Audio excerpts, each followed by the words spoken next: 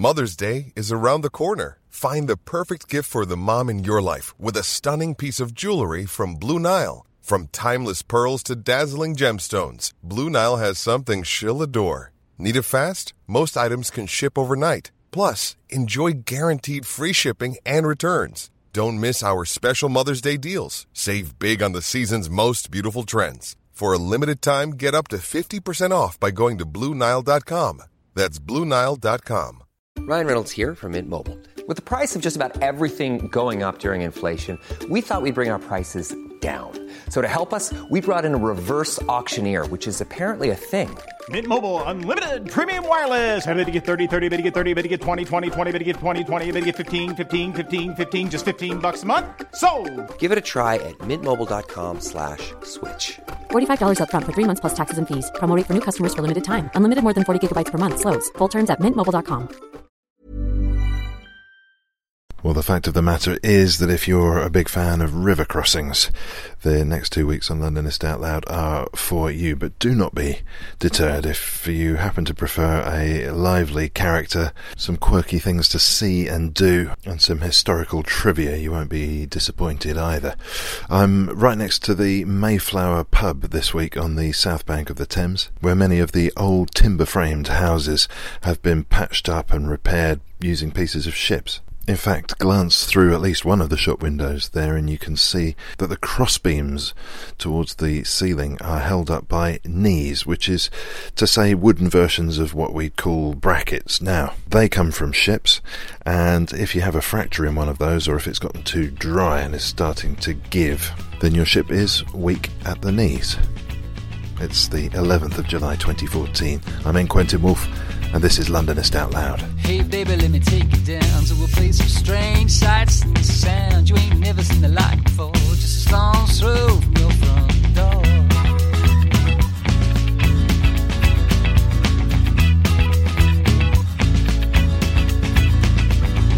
Hey baby, step out with me, see a piece of air, land and the sea. Some creep, some saw down the road.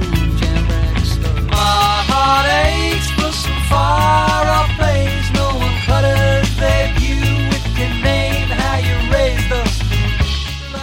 Well, hello.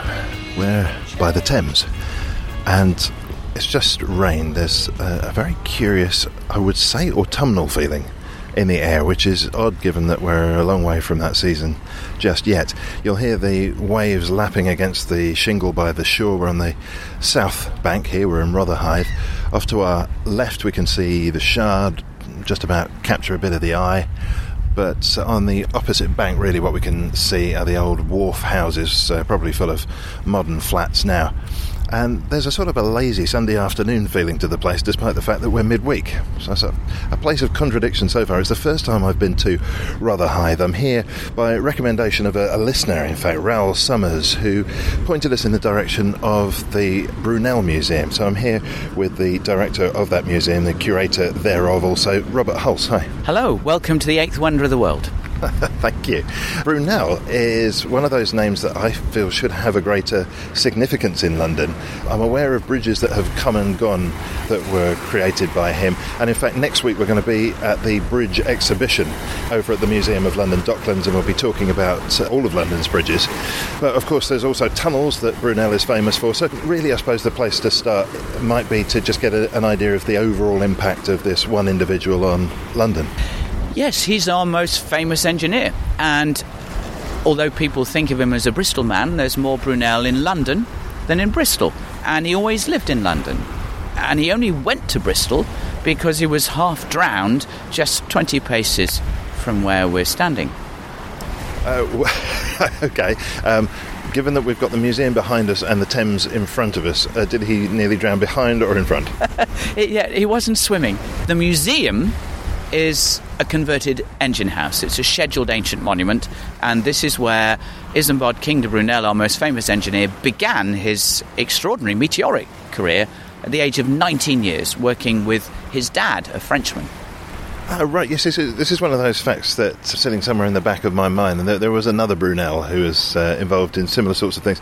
I guess whenever one thinks of Brunel, it's difficult to escape from that iconic image with the chains in the background, enormous chains, and he's there puffing out his belly and smoking a cigar, enormous sideburns, big top hat. That's right, little man, big hat, big ideas, big chains, big cigar. And that photograph was taken just down the river on the Isle of Dogs. So it's a London photograph. And those chains were used to launch his last project. We're standing right by his first project, 19 years old, working with his dad. But his last project was down the river on the Isle of Dogs. And that was the biggest ship in the world. It's called the Great Eastern. It was nicknamed Leviathan. And it was a ship so big they had to launch it sideways. The Thames is not wide enough. It was big enough to steam from here to Australia and back again without refueling. It was the biggest ship in the world for 50 years.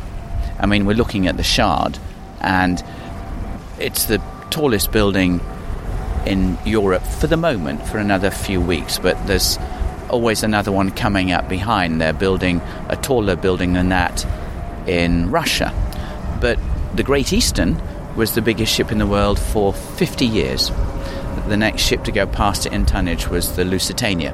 So it really was a Leviathan. It really was a sea monster.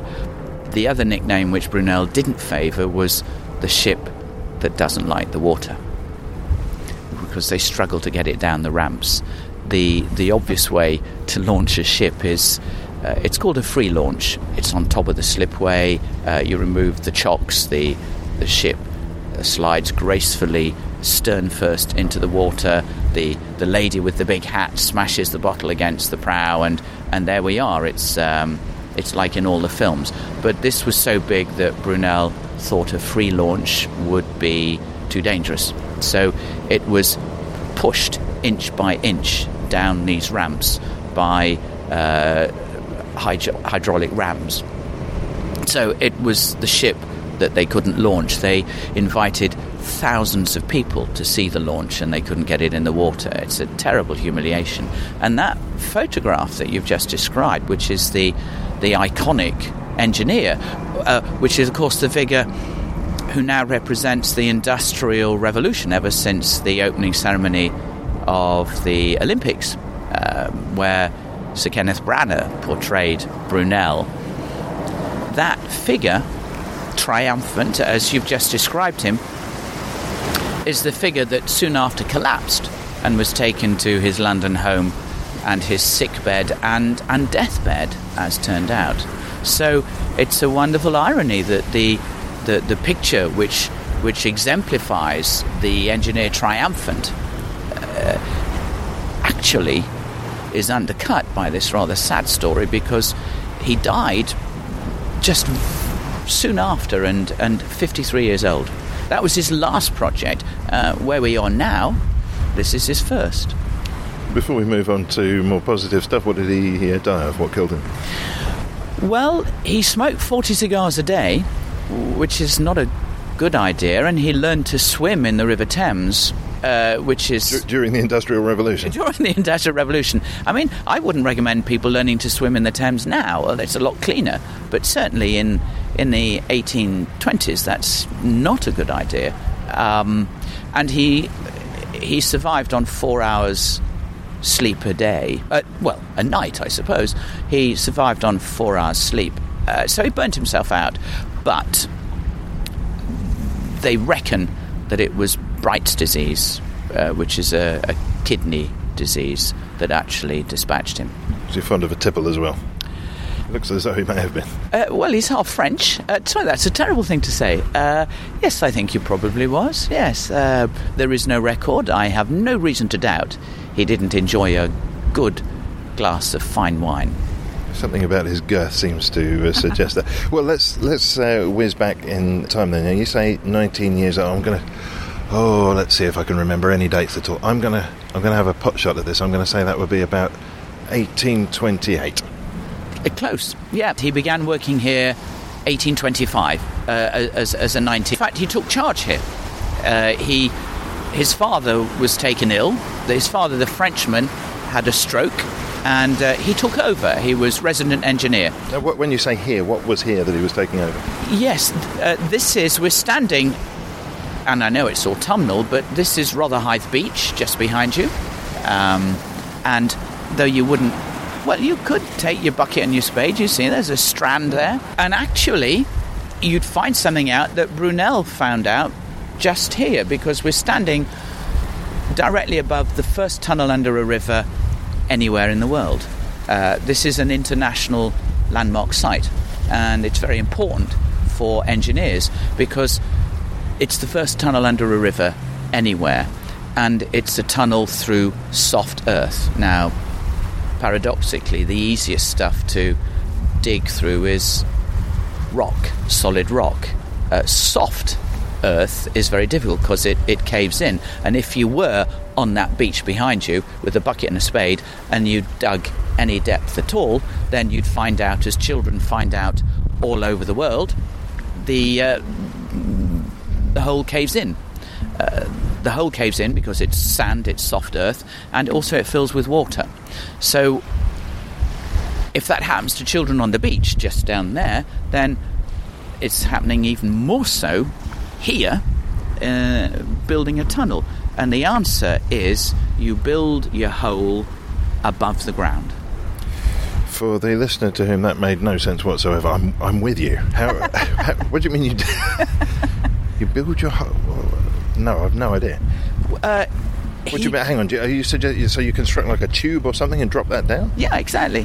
What you do is the engineers call it a caisson, but what Brunel did here was he built a tower 50 feet tall. Now remember, Marc Brunel is French. His son Isambard is half French. They come here with fanfare explaining they're going to build a tunnel under the River Thames, and they start building a tower 50 feet tall. So they were barracked, of course they would be now, and it was along the lines, you're going the wrong way. Along the lines, call yourselves engineers. In this country, I don't know what it's like in France, but over here, all our tunnels, absolutely all our tunnels, are underneath the ground. Look at the instructions. But the trick is that the shaft, the tower, the 50-foot tall tower, was built on an iron ring. So it's like a pastry cutter. It is like the biggest pastry cutter in the world. It is a 1,000-ton pastry cutter or caisson. And they dig from the inside, and as they dig from the inside, the whole thing sinks down like a pastry cutter into a soft dough. And what began as a tower 50 feet tall finishes up as a brick-lined shaft. So, yes, they built the hole above the ground and sunk it. And they're the first people to do that. And that's what people do all the time, all over the world, ever since. Now, I've got a bit of an imagination crisis going on here, because what I started out with when you described the 50-foot tower was something vertical dropping down vertically, but clearly the tunnel ends up being something a bit more like horizontal. How does it shift from one to the other? That's the second stage. Yes, they sink the tower and then they lower into the tower the miner's cage, and this is Marc Brunel, the Frenchman's patented invention, which is used now in automated form in cities all over the world.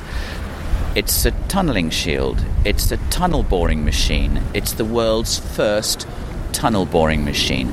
And what they lowered into this sunken hole was a contraption, a huge big contraption with 36 cages for 36 miners. So each cage is the size of a man, and each man has in front of him a wall of planks.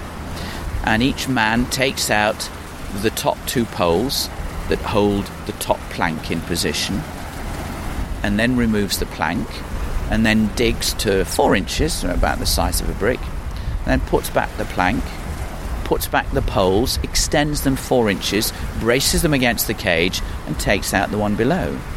Digs to 4 inches, replaces the plank, extends the poles, takes out the ones. It's incredibly laborious. And when the miner has done the whole of the wall in front of him, and the man above him and below him have done the same, then those 3 in a row are pushed forwards by screw jacks.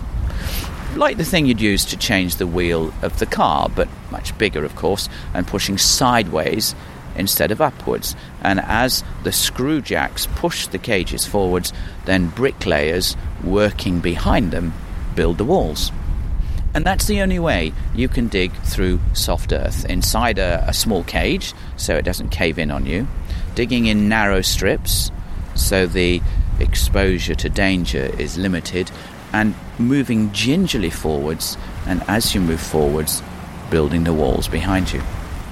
Stunning to imagine that. Can you imagine the time-lapse photography of an operation like that? Yeah, it's a huge machine. It's consuming hundreds of men because you've got 36 men at the front, and behind them you've got people moving out the spoil, and behind them you've got people bringing up bricks and cement, and above them you've got people working the pumping engines, because bringing in oxygen and... Well, no, sadly, no oxygen. There wasn't much air down there, and if you could get some, you should breathe it, because someone else will have it if you don't. And they worked in the most appalling conditions. I've described it as best I can, and it seems quite neat and quite organised. But the planks that kept back the soft earth didn't keep back the water. So the men in the cages were showered with Thames water from the start to the finish of the day. And that wouldn't be pleasant today, but in 1825, the Thames is the biggest open sewer in the world. So they're being doused with sewage all day long. And they're not just dodging sewage, they're dodging flames. They're dodging flames because they're digging through what was marsh. I mean, here we're standing on the esplanade over Rotherhithe Beach, but of course the configuration was much more complex in Brunel's day. The river was twice as wide. The border between land and river was convoluted and intricate, and this neat wall just wasn't how it was. This is marshy, and where you get marsh and rotting vegetation, you get marsh gas or methane. So these men, they have oil lamps.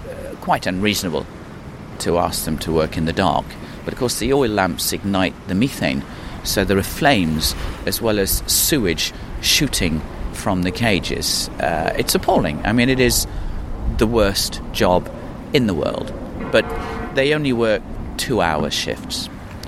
They collapse after 2 hours, and they're carried out and replaced by men who are still breathing. And they work until they stop breathing, and they're replaced in their turn. And in this way, looking now across the river, it's about 1,200 feet. In this way, Brunel's miners inched their way underneath the River Thames. I find that astonishing to think of. I don't know whether this is... I'm almost certain this is bringing a sort of a modern mindset to something 200 years old. But was there any kind of ethical dimension to treating a workforce in that way, or subjecting a workforce to those kind of perils? No, there wasn't. Life was cheap, and there was a strike. They wanted more pay, and young Brunel's answer was to sack everybody and get cheaper people in. So it is a very different kind of social context, and they did work in ways that we would not dream of working now. And only 6 men died in floods, but there is no record of the numbers who died from cholera, typhoid, dysentery and the rest, because they're showering in sewage. You know, it's dripping down their faces, it's going in their eyes, they're ingesting it. It is just too unpleasant to think about for too long. And even those who didn't die, and they did die when they left the workplace, so you couldn't actually pin it on the Brunels. I'm perhaps being a little harsh, but I'm describing not the way Brunel worked, but the way all work sites were in the early 19th century. Those who didn't die suffered. They had they called it tunnel sickness, and the symptoms were skin complaints, of course, respiratory failure, blindness, temporary or permanent, madness, temporary or permanent. If the brain doesn't get oxygen, then it doesn't work, of course. And a nice touch, this, I think, rotting fingernails. So it's unpleasant, but they're paid quite well. They were paid £1 a week, which doesn't mean much to us. But if I tell you that a police inspector got less than £1 a week, then it's a good wage. They're not big, strong, stupid men. They are big, strong, brave and clever, technically accomplished people. Do you know there are clever people designing buildings, but there are also clever people putting them up? And you know that. I'm hopeless doing jobs at home. I stand in awe at people who can fix things, and these are people who could fix things. These are people who could put up a set of shelves. Yes, they surely could.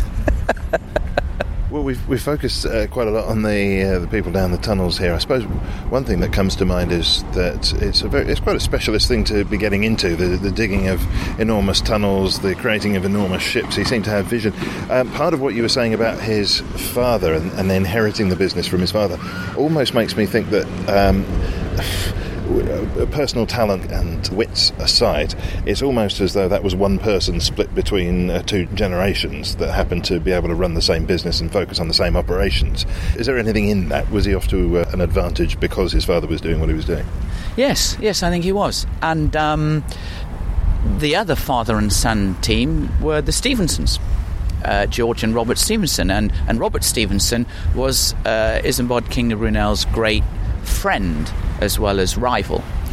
So yes, it was quite difficult to look at what Isambard King de Brunel did and what his father Marc Brunel did.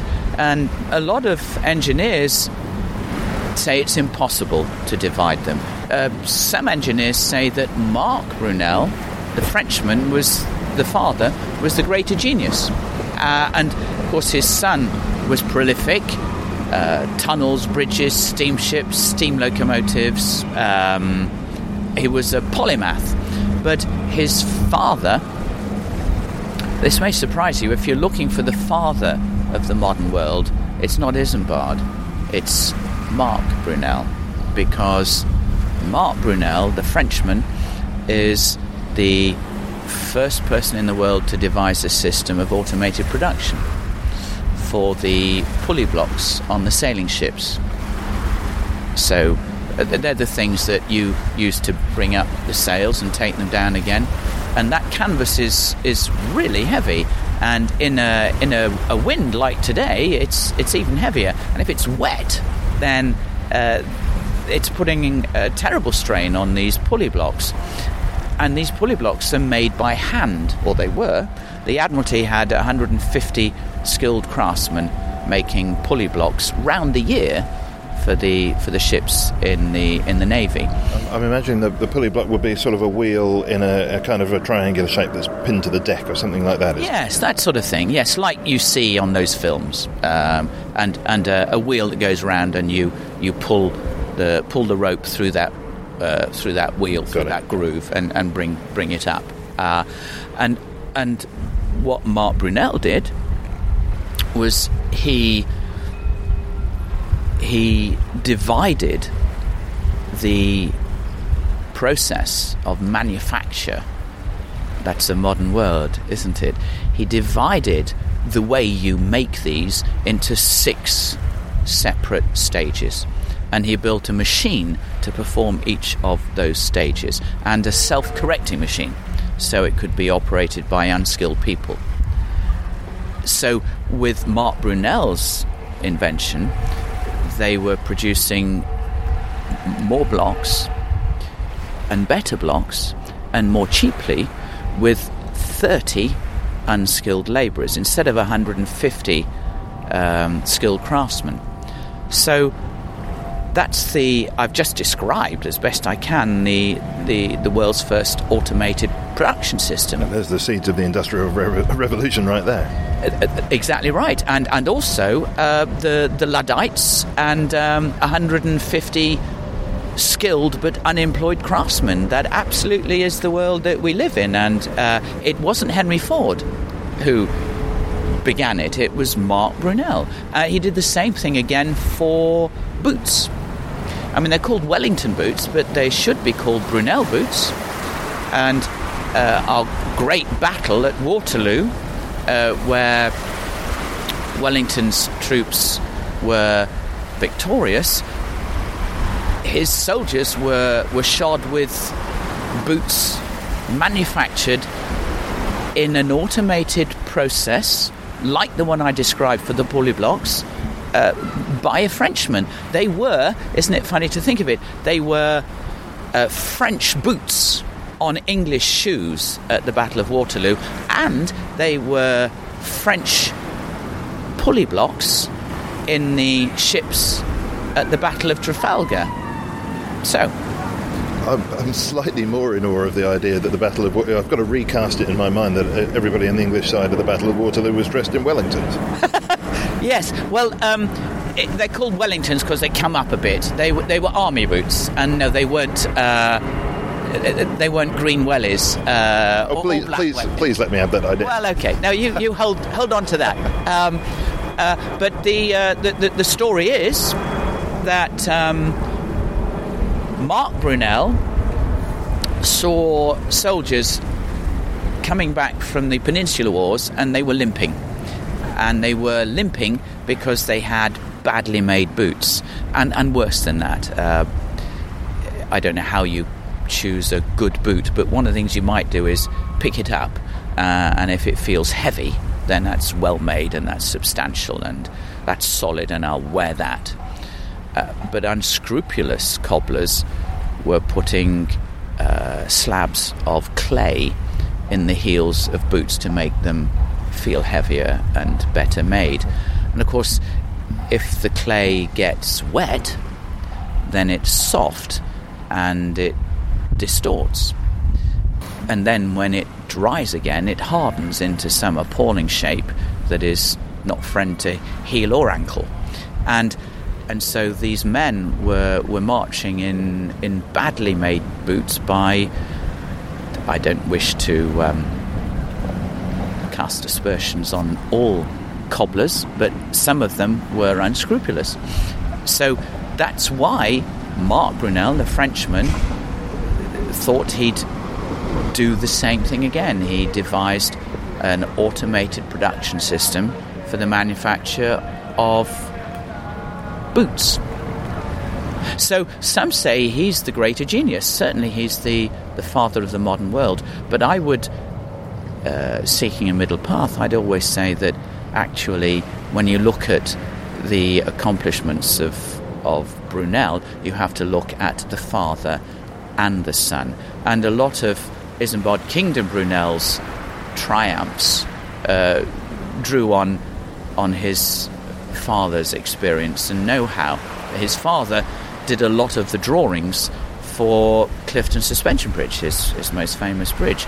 And the ship that was launched just down the river here, the first modern ocean liner, despite the SS Great Britain in Bristol, which is a triumph of conservation and good fortune that it wasn't destroyed. You know, as you probably know, it was towed from the South Atlantic and has been restored and won lots and lots of awards.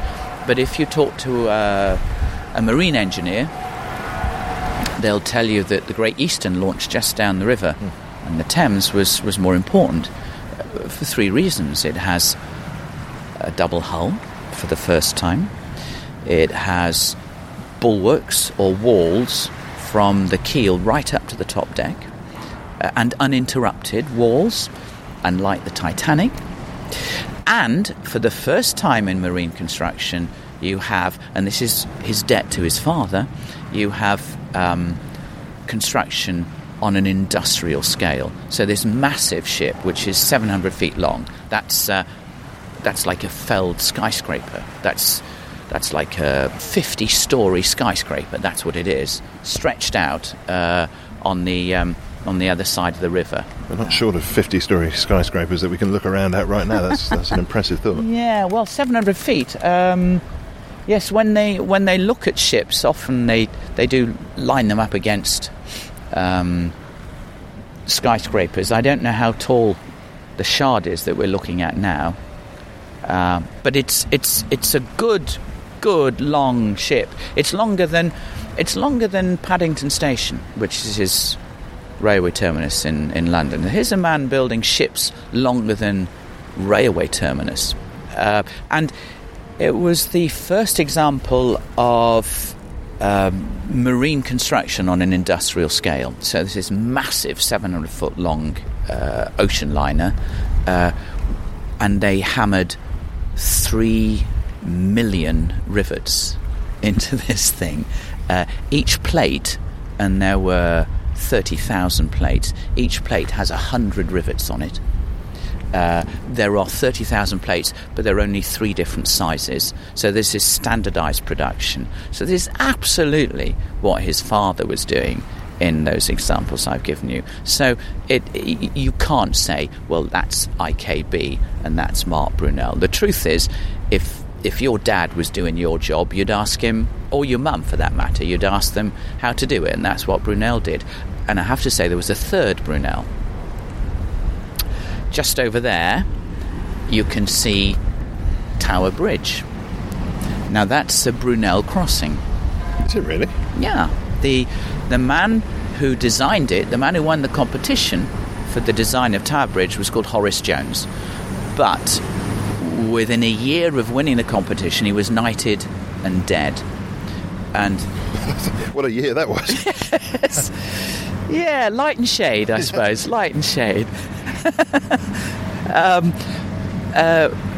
Within a year, he was dead, and the bridge was built by his 2 engineers.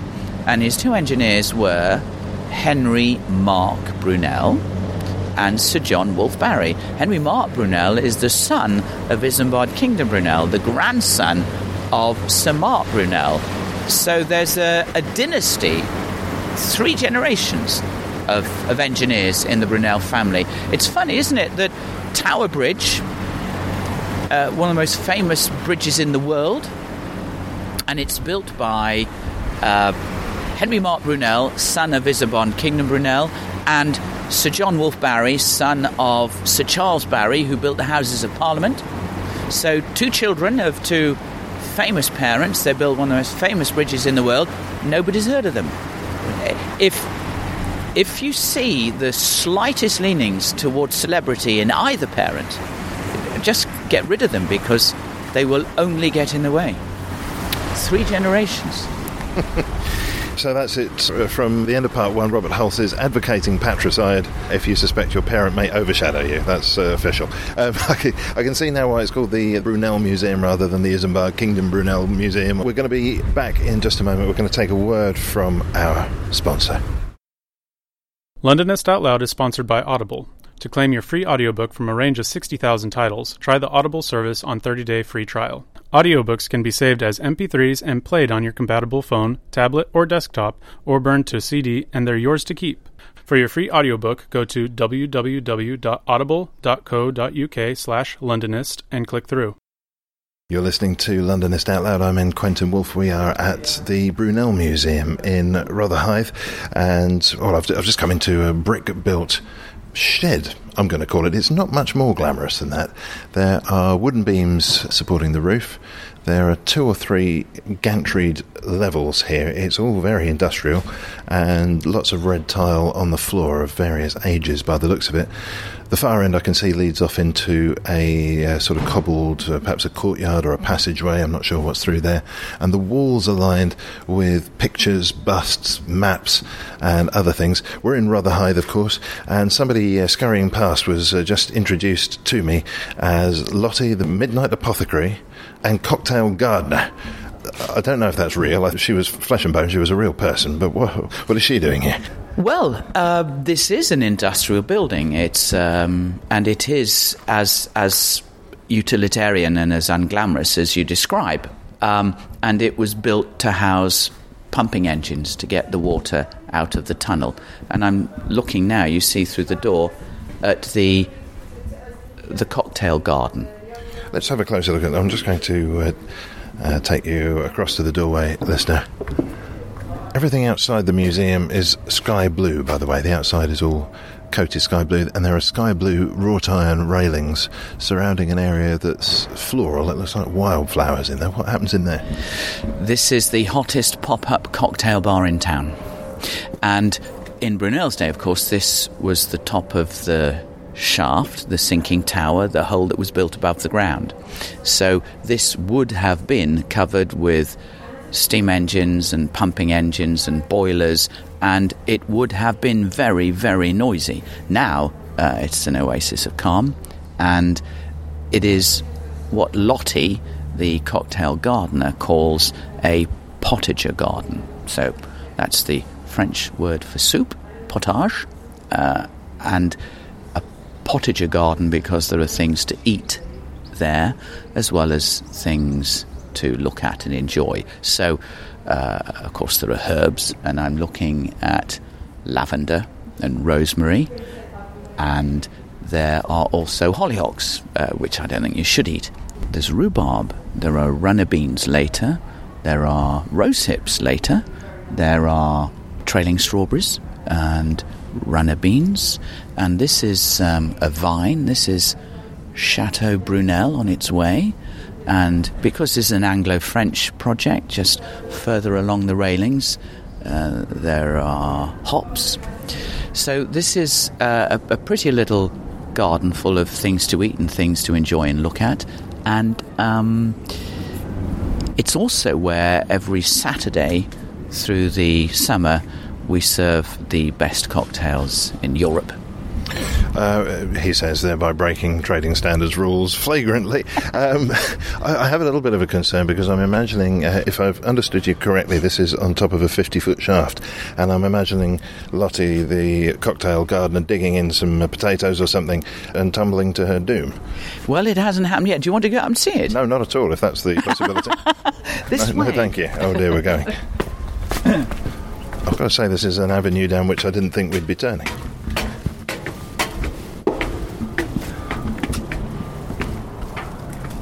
A monkey puzzle which was made by the local children.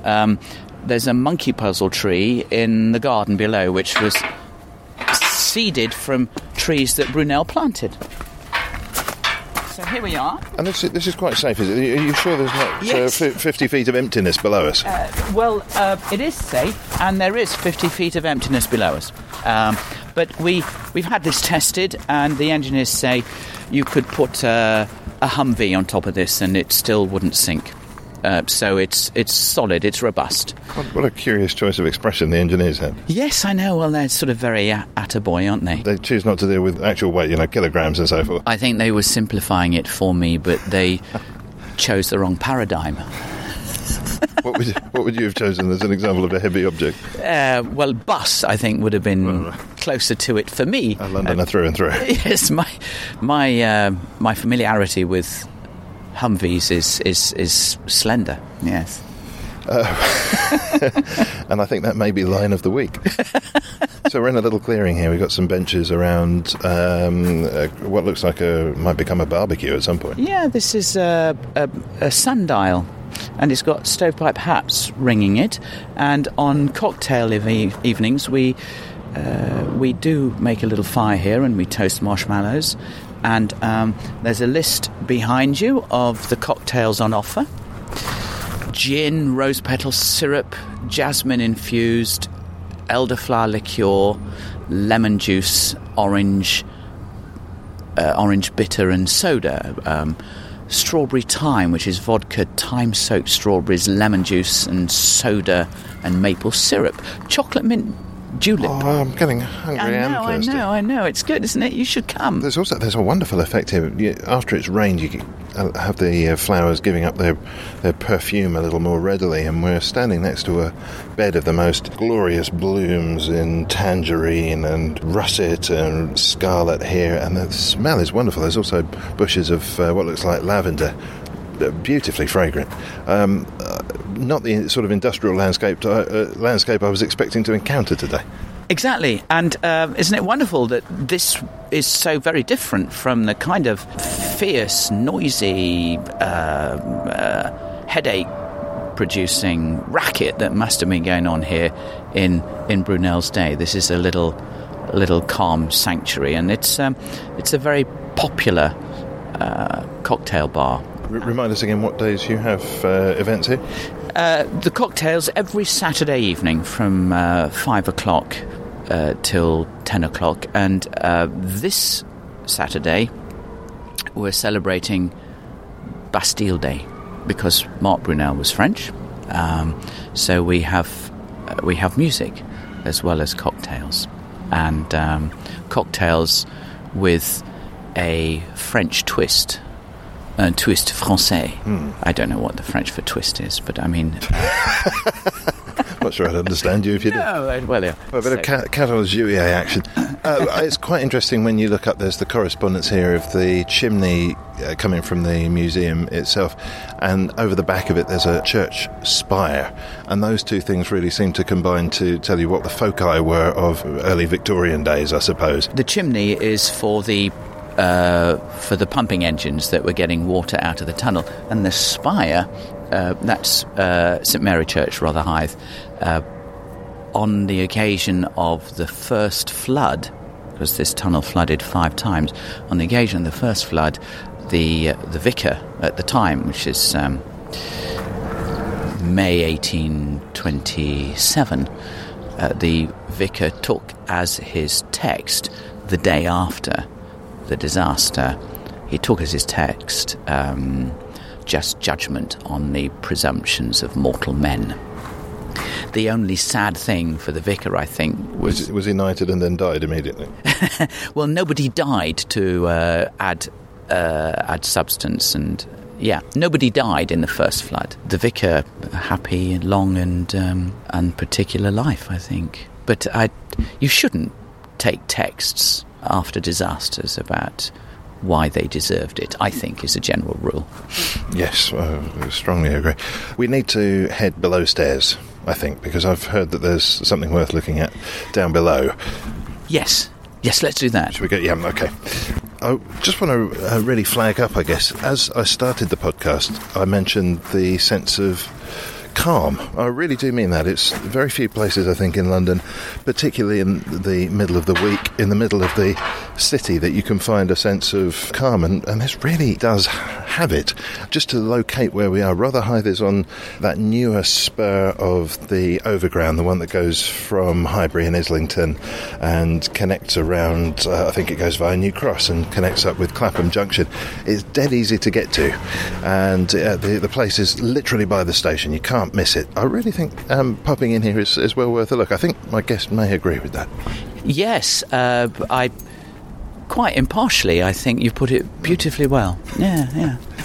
Well, where are we off to now? We're not going through the main part of the building itself. Instead, we're heading past several brilliant benches designed to look like bridges. Brunel bridges, yes. This is Hungerford, which is Brunel's first Thames bridge. And the piers are still there. They carry the railway bridge into Charing Cross. Now, what was that? Because that bridge lasted for a very, very short period of time, didn't it, before it was removed? Why was that? Yes, well, there's nothing wrong with the bridge. I mean, it was actually a very good investment. It was built in 1841 for £80,000, and it was sold to the railway in 1864, so like 20-something years later, was sold for £120,000. And whilst it operated as a pedestrian bridge. It was a suspension bridge to take people over the river to Hungerford Market, which is now the site of Charing Cross Station. They charged a penny toll. That was the fee for crossing the river, by the way, by boat, by bridge, by whatever. And the the revenue from pedestrians crossing was £25,000 a year. So that's actually, capital growth and substantial revenue. There's another figure I don't have, which was the money that the Thames River steamers paid to use the piers, which are still there, use the piers to embark and disembark. Hold on then. This has just completely transformed my understanding of what Brunel was up to. Engineering triumphs notwithstanding, he was actually sort of an arch capitalist, wasn't he? He's building money-making objects, whether it's a tunnel, whether it's a bridge. These things are creating revenue. Yes, that's right. I mean, I think he has a reputation, and it's a bit undeserved, of being a bit of a financial disaster. But this is a very good investment, and these were all business propositions.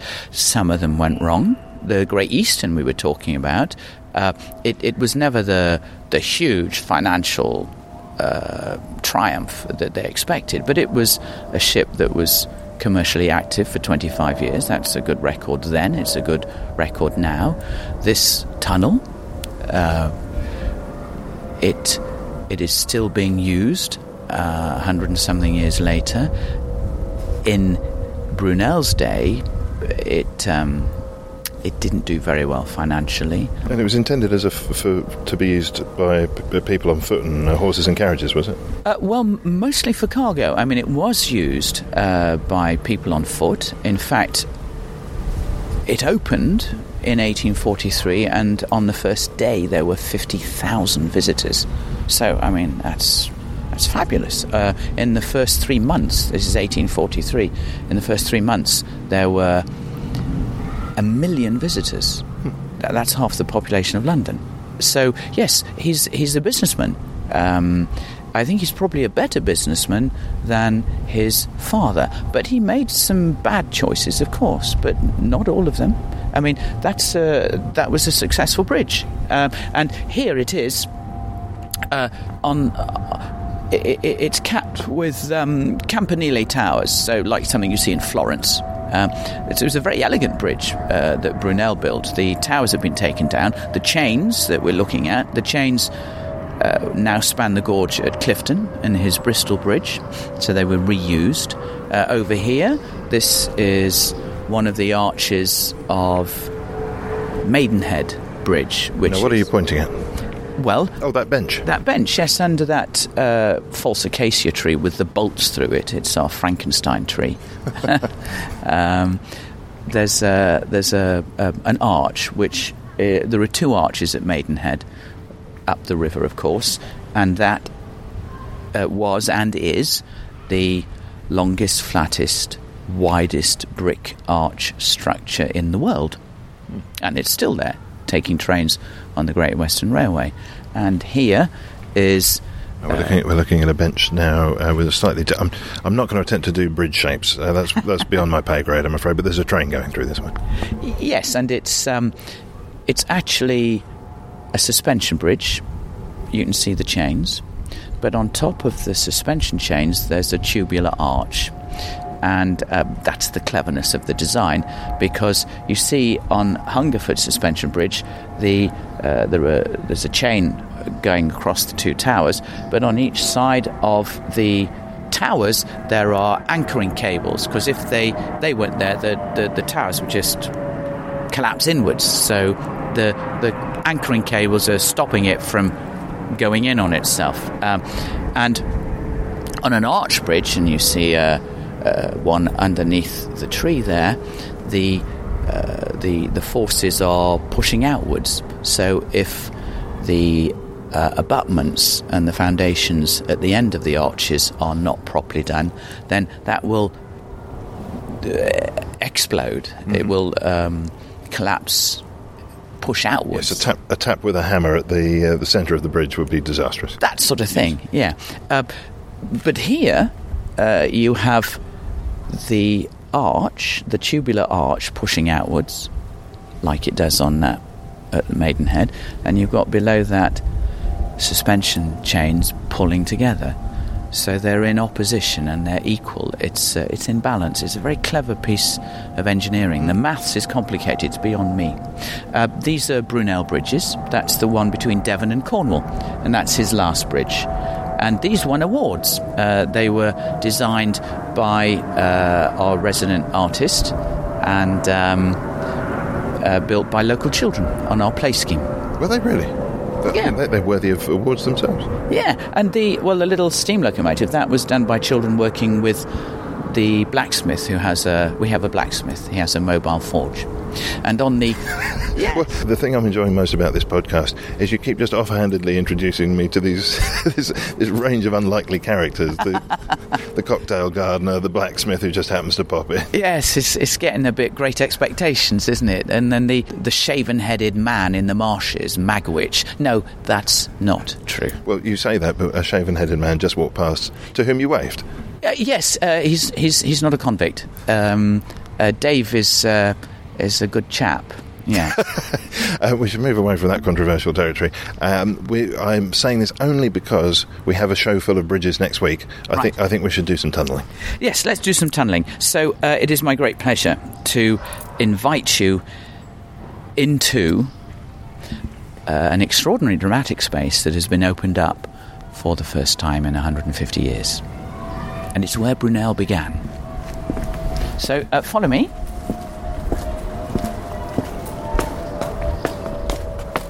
There are some wooden steps.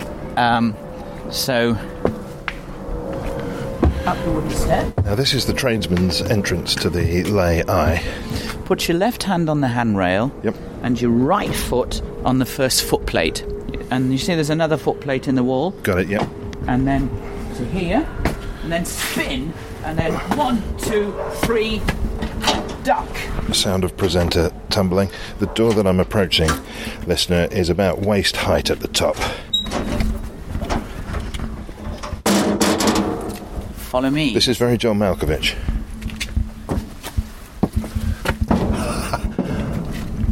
Oh. I don't think I can get in. Hang on a second. Yeah, you're a bit big for the doorway, aren't you?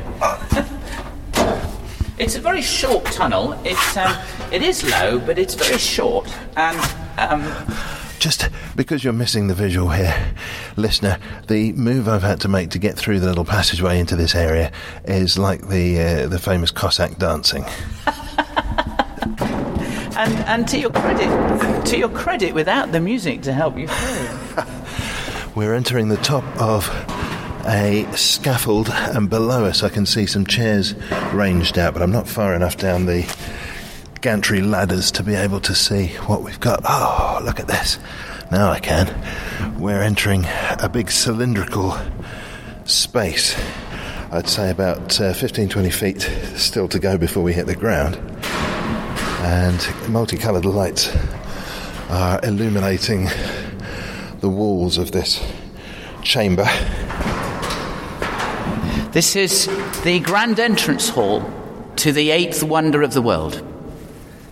And it is, as you describe it, and it was very different in Brunel's day. The big step there. This is where Isambard, King de Brunel, nearly drowned. And he was sent from here to Bristol to convalesce. You hear the train?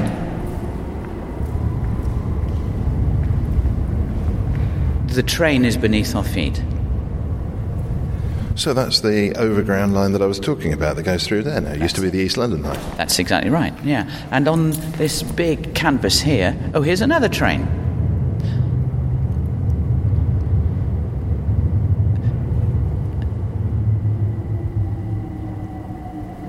Well, you wouldn't know, from the sound, you wouldn't know you weren't on the platform. No, that's right. And they're every 3 minutes. It's a very successful piece of urban railway, a very fabulous addition to London's transport system. And this is how it used to look. Do you see here this big canvas? Yeah, okay. The thing that I'd noticed on the wall here, you can see an indentation that's going up more or less diagonally, and you can pretty much guessed that that's where a staircase would have been. And looking at the canvas here, a very elegant and elaborate staircase. If you think about the entry hall going into some sort of grand family house in the deep south, pre-Civil War, then you'd step in and you'd see the landing high up above you, and then 2 staircases left and right sweeping down.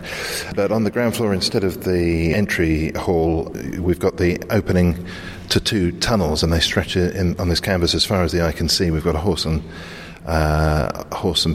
cart and pair coming out on one side. Some people nervously attempting to cross the road in front of it just there.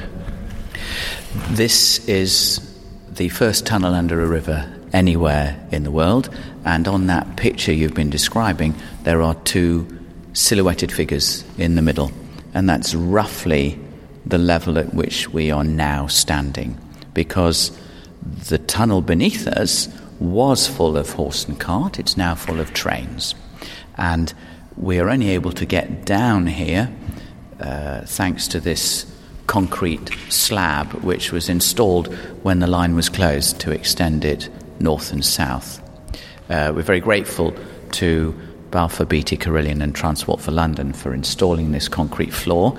Have you noticed there's a water pattern? This is a reference to the 5 floods that happened in this chamber. One of them took the lives of 6 men, and the lights around it, they are theatrical because this is a theatre space, and we have concerts and performances down here, and we're now directly below the sundial in the Potager Garden where we were stood just a little while ago. Oh, that's my fears assuaged. Oh, okay. You're not going to plummet to the centre of the earth, then. You're merely going to interrupt a theatre performance. Exactly, that's right, yes. Well, I'm just taken with the correspondences in the picture here. And that really is there's something about the Victorian eye when it comes to whether it's the Great Sewers or whatever it might be, some of the power stations. There is a sense of grandiosity, isn't there, and confidence. Yes, the tunnel was designed to move cargo by horse and by cart, and this picture that we're looking at, as they say, this never happened. This is what was going to happen.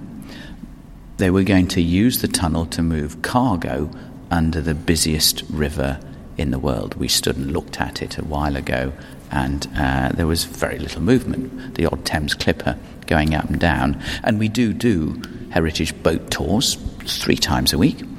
But in Brunel's day, this was the busiest river in the world. In Brunel's day, there were 3,000 tall-masted ships in the river every day, a forest of ships' masts. There were 10,000 little boats. The river was the biggest traffic jam in the world because the trade of the world came up and down the River Thames. The British school children of Brunel's day were living in a world where a quarter of the land surface was the British Empire, and British school children were taught the sun never sets on the British Empire. The Spanish school children were taught the same, of course, but it was a French friend who explained to me the sun never sets on the British Empire because God doesn't trust the British in the dark. Perhaps he's right not to. And the tunnel was designed to move cargo under the busiest river and in the biggest city and the most prosperous industrial nation in the world. This was the workshop of the world. This was the industrial powerhouse. Jeremy Clarkson did that wonderful saying. Do you remember when he championed Brunel for Greatest Britons? He said, Brunel built Britain and Britain built the world, so Brunel built the world. Now, Jeremy is as grandiose as Brunel, frankly, so he's a wonderful a wonderful champion for him. And Brunel came second behind Winston Churchill in Our Greatest Britain's competition. Well, you touch on a terrifically important point, though, that, to my mind, when we think about these construction projects, for example, being able to bridge the Thames, tunnel under the Thames, the very manufacturing processes, in fact, that you were talking about with the looms and industrial processes created by Isambard Kingdom Brunel's father, this was a city where lots of stuff was being made and woven and put together. Now, we sit looking at computer screens. We're a service industry city by and large. All the shipping's gone. It's a very different vibe, but the purpose that the city, small c, serves is entirely transformed. Well, that's right. And the reason the tunnel was finished is because of that old perspective, because of what you just said. The tunnel... And we talked about how this tunnel was built, inch by painful inch under the River Thames. What I didn't tell you is that it took 18 years to finish. So men grew old and died building this tunnel. This is the sunken hole. This is the tower built above and sunk. 18 years to get 1,200 feet across the other side. And it was only finished because the government absolutely understood the importance of symbol and the importance of an international perspective of Great Britain being great and being an industrial warehouse, and for all kinds of reasons, you can't have a half-completed tunnel at the centre of this big, popular, successful trading and industrial nation. The tunnel was finished because of national pride. It was finished because you couldn't continue to sell Britain as the workshop of the world if right in the centre of it there's a half-completed white elephant. Is that a mixed metaphor?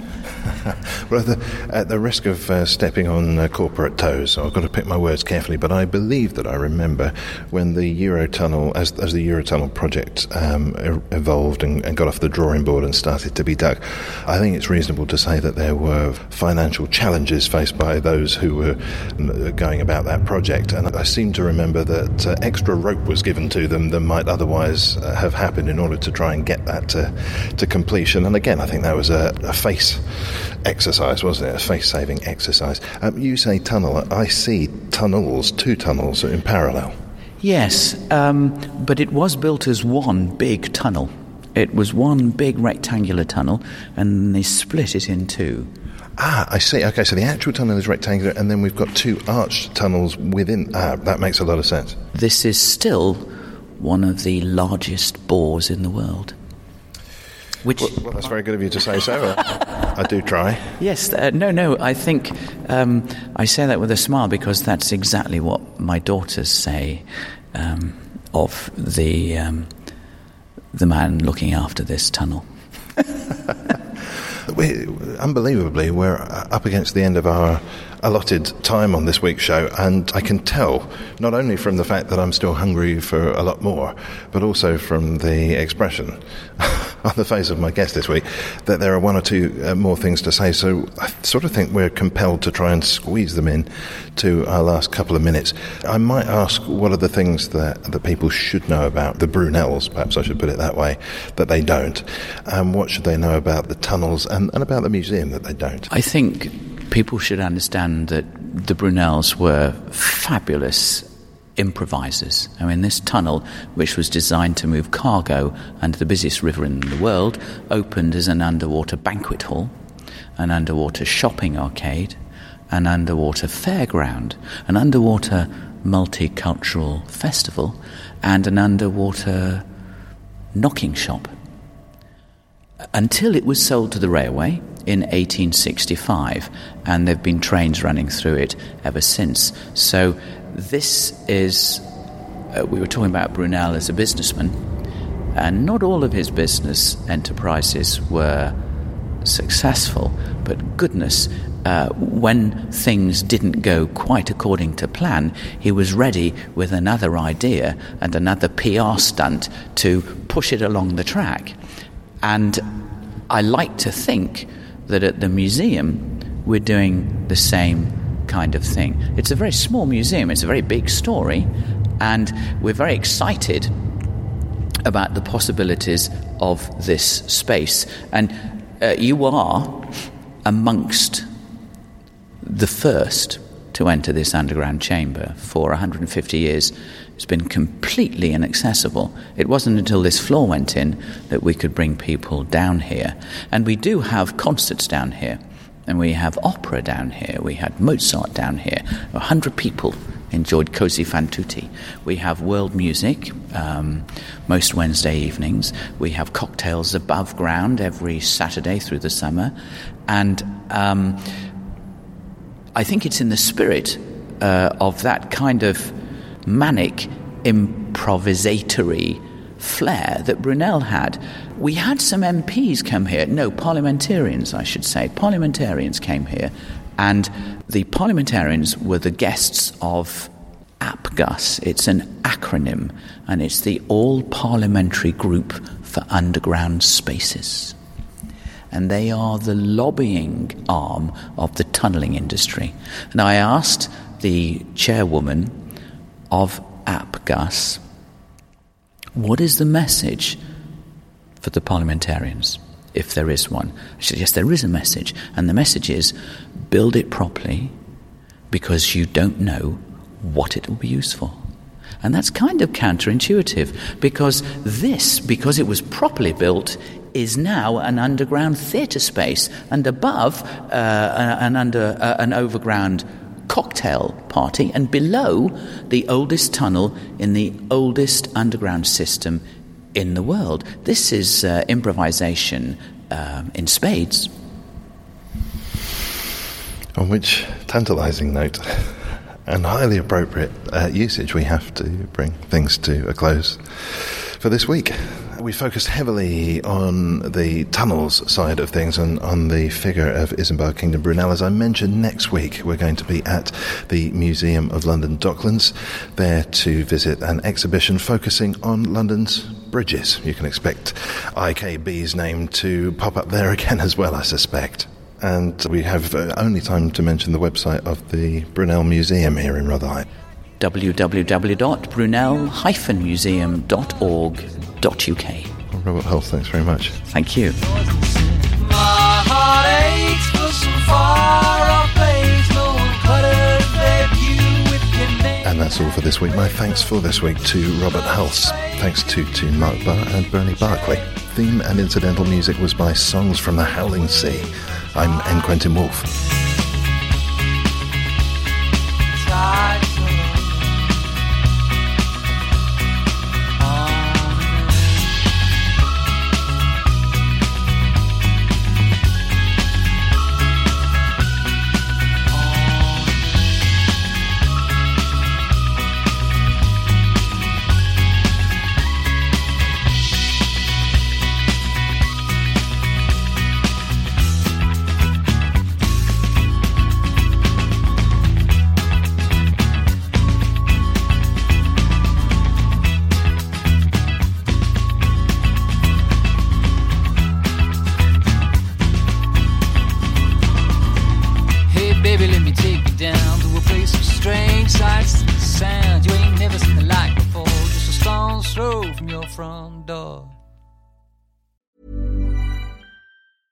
A lot can happen in the next 3 years. Like a chatbot may be your new best friend.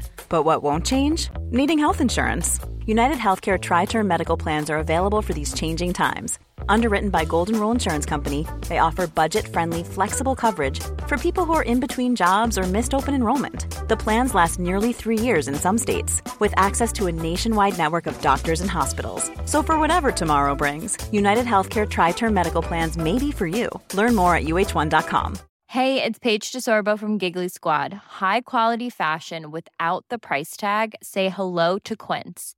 I'm snagging high-end essentials like cozy cashmere sweaters, sleek leather jackets, fine jewelry, and so much more. With Quince being 50 to 80% less than similar brands.